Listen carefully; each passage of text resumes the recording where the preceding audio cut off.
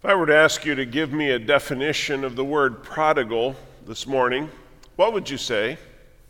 When I'm writing a message, I try to be careful not to include a bunch of church words that people in the audience might not understand. That's especially true here, I think, because we have a lot of ages, different ages, in a service like this on Sunday. So I work to make the message understandable to all of us. Today's message does include a reference to Jesus' story in Luke 15 that is commonly known as the parable of the prodigal son. So just in case that's a new term for anyone here today, let me describe a prodigal this way. A prodigal is a person who spends money in a reckless or extravagant way. It can also mean a person who has left their family in order to do something that the family disapproves of, and then returns home feeling sorry for what they had done. There was a Canadian poet by the name of Ethelwyn Wetherald who lived in the early part of the 20th century, and while doing some research on her writings, a little-known poem was discovered that she wrote about what it's like to be a prodigal on the way back home, but with your heart not yet changed. In just a few sentences, the poem Prodigal Yet captures the plight of the child who strays away and who isn't quite ready to give up the high life in the far country. So listen to its words. She writes, "Muck of the sty, reek of the trough, blackened my brow where all might see. Yet while I was a great way off, my father ran with compassion to me. He put on my hand a ring of gold. There's no escape from a ring, they say. He put on my neck a chain to hold my passionate spirit from breaking away. He put on my feet the shoes that miss no chance to tread in the narrow path. He pressed on my lips the burning kiss that scorches deeper than fires of wrath. He filled my body with meat and wine. He flooded my heart with love's white light. And yet deep in the mire, with sensual swine, I long, God help me, again to wallow tonight. Muck of the sty, reek of the trough, blacken my soul where none may see. Father, I am yet a long way off. Come quickly, Lord, have compassion on me." As I read those words, I think about how quickly we can fall into sin. How far down the wrong road we can go, and how easy it is to deceive ourselves and to deceive others. Those searing words speak about an inner battle that we all feel from time to time. It's a battle we sometimes sing about in the more familiar words of perhaps the old hymn, "Come Thou Fount of Every Blessing." There's a line in there that says, "Prone to wander, Lord, I feel it. Prone to leave the God I love." I'm guessing that in a congregation of this size, that many of us today have prodigals in our lives. We have loved ones who are far away from the Lord. Some of them grew up in Sunday school. Some went to Christian college. Some of them were raised to love Jesus. Some of them once could quote Bible verses. Some were leaders in their youth group. Some went on mission trips, but today they are far from God. Some of them are doing things today that would shock us deeply if we knew about them. So as we begin to think about those prodigal friends or prodigal parents or prodigal sons and daughters, remember this one key point. No matter what you may think about the way your family or your friends are living, no matter how angry you may be at their choices that they have made, the root problem is never on the outside. The problem is always on the inside. As the poem reminds us, we may be in church every Sunday, smiling and singing and going through all the motions, but still have rebellion deep in our hearts. The problem is always in the heart. That's really good news because there is only one person in the whole universe that can change the heart, and he specializes in divine heart surgery. You see, I can preach 1,000 messages. We can all sing 1,000 songs, and together we can attend 1,000 church services, but apart from the Lord, it will do no good. Why? Because it's not outer change that we need, but deep inner transformation by the Holy Spirit. Sometimes in our attempt to reach out to the prodigals in our life, we can intervene too soon. Do you remember what happened to the prodigal son in Luke 15? Listen to how Luke tells the story. A few days later, this younger son packed up all of his belongings and moved to a distant land. And there he wasted all his money in wild living. About the time his money ran out, a great famine swept over the land, and he began to starve. He persuaded a local farmer to hire him, and the man sent him into his fields to feed the pigs. The young man became so hungry that even the pods he was feeding the pigs looked good to him, but no one gave him anything. After he had wasted all of his inheritance in wild living, he ended up feeding the pigs. As Eugene Peterson puts it, he was so hungry he would have eaten the corn cobs in the pig slop, but no one would give him one. Now, if you saw that, you might think that young man is ready for a new life. Well, maybe he is. But maybe not.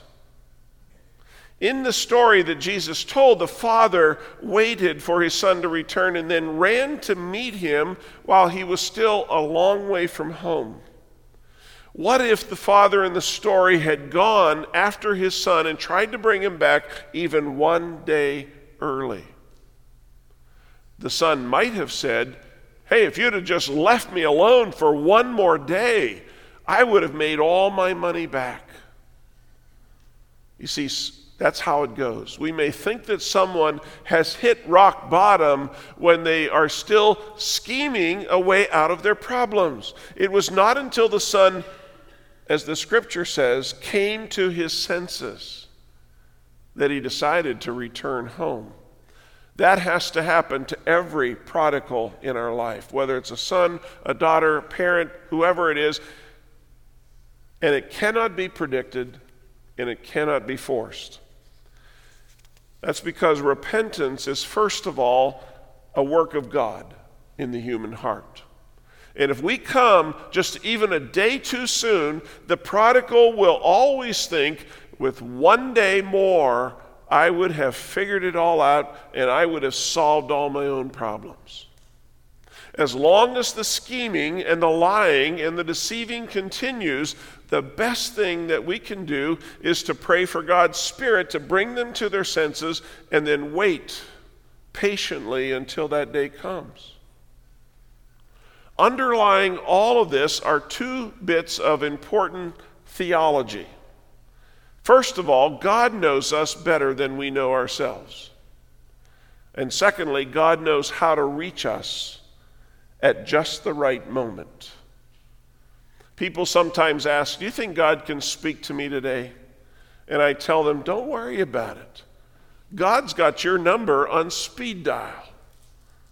He can ring your phone any time of the day or night, and when he calls, you won't be able to ignore it or put it on hold.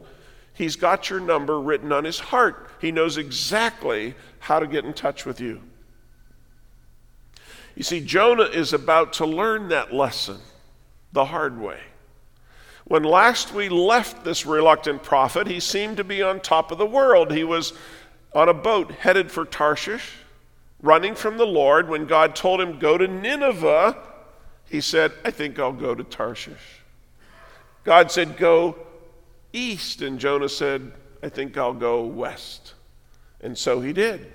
He went down to Joppa, which was an ancient port city just south of modern-day Tel Aviv, where he found a boat bound for Tarshish. Amazing, isn't it, how when you want to run from God, we can always find a boat going where we want to go. When we want to run from God, when we want to disobey God, We can always find a boat going in the direction we want to go. That's because Satan has his ships, and they always are ready to take on one more passenger.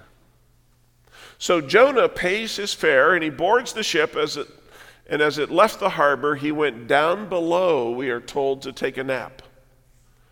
Pretty nice deal he has going here. It was all working out just as he had planned. He's on a comfy Mediterranean cruise. Soon he's going to be in Tarshish, which is a beautiful city in Spain, and there he could live the high life far from the presence of the Lord. Or so he thought.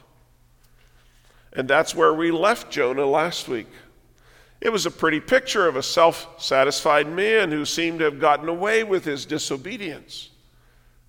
But whenever you read a story like that in the Bible, you know there's a but coming. God will not let his straying children live in sin forever. No one gets a free ride on the ship of fools. Let's take a look at how God begins the process of bringing Jonah back home. And as we see how God deals with Jonah, we'll discover that God deals with us in the same way when we disobey him. First of all, sometimes God sends storms into our life to get our attention. Look at verses 4 and 5. But the Lord hurled a powerful wind over the sea, causing a violent storm that threatened to break the ship apart. Fearing for their lives, the desperate sailors shouted to their gods for help and then threw the cargo overboard to lighten the ship. Now, you know it must have been a pretty bad storm because these men were professional sailors. They had seen it all. They were hardened to the dangers of life at sea. And if they were scared, it must have been a truly terrible storm. So they started the first interfaith prayer meeting recorded in the Bible. It says each man began crying out to their own God. They started throwing their prophet away, tossing the cargo overboard. Now, we talked about this last week, how life for us can sometimes turn on a dime. It's just a moment in time, a phone call, a result, a conversation, something that turns our life around quickly. God always knows how to get our attention. He is infinitely creative, and he can send a storm in so many different ways into our life. He can send a storm of adverse circumstances. He can send a storm of financial collapse. He can send a storm of trouble in our home or even in the church. He can send a storm of career implosion. See, our God is infinitely creative. He can send a storm in so many different ways. And when we're in the storm, we tend to be fearful and angry and frustrated. And it's only later that we realize that the storm was the mercy of God. That's always step one for the prodigal. The storms come to get our attention. Secondly, sometimes God allows others to suffer because of our sin. You know, everyone on board is endangered by Jonah's sin. Jonah was the sinner in this situation, and yet his foolish rebellion endangered everyone around him. I want you to think about these 4 words. We never sin alone. We never sin alone.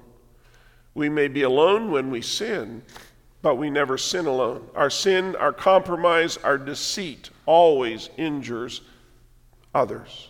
Maybe our spouse, it may be our children, maybe our friends, our family, but every step we take out of the will of God hurts people around us.